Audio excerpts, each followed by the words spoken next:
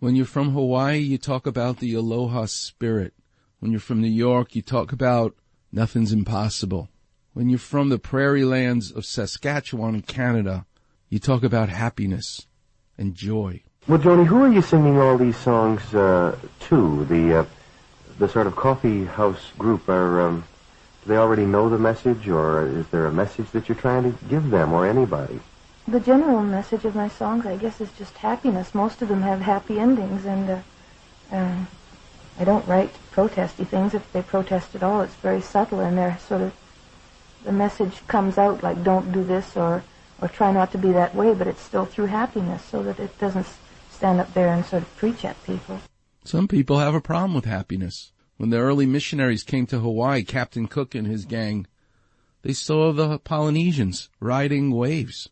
Naked, by the way. They said, oh, no, we can't have any of that. They're having too much fun.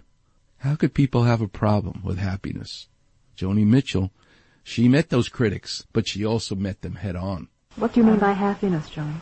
Well, as a matter of fact, while I was here, while I was in Toronto the last time, I got a bad review, and what the review amounted to, I think, was that I was too happy, and he criticized for lack of depth. It was sort of like everything was happy, you know. He said I wasn't saccharine, but I was a little hearts and flowery. That's what he said. Mind you, I should say now, too, that I had 2 excellent reviews. Plus this one that wasn't so good. She's feisty in that way. I love it. So he criticized me for being happy, and that's what I think my songs are. I can't explain it any more than that. They're just, even the sad songs aren't depressing. They're just sort of wistful. Have you always been happy? I try to be.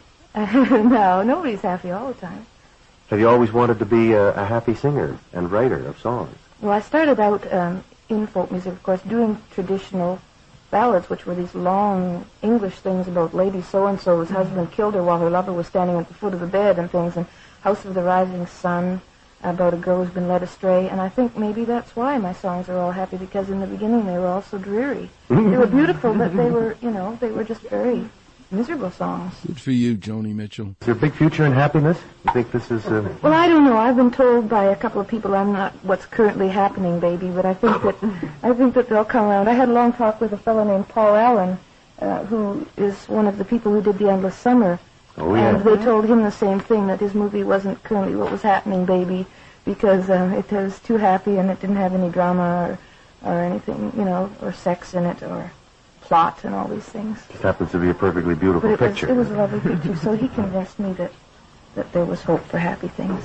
Lovely picture. Paul Allen was the marketing guy for Bruce Brown, who I knew very well and was a very dear friend of mine, who made The Endless Summer. You ask me one of my top 5 movies of all time, The Endless Summer is in that list. The most successful surf movie ever, traveling around the world. Now that you're in your homes, go watch that movie from 1966.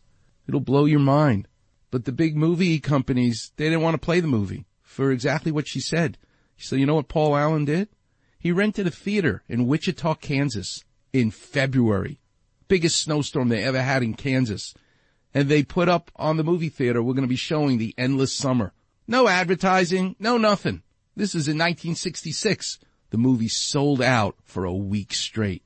That's when they said, okay, Columbia Pictures, or whoever it was at the time, how do you like them apples? So they distributed the film, and people lined up around the block to see The Endless Summer. That's what Joni Mitchell had to do.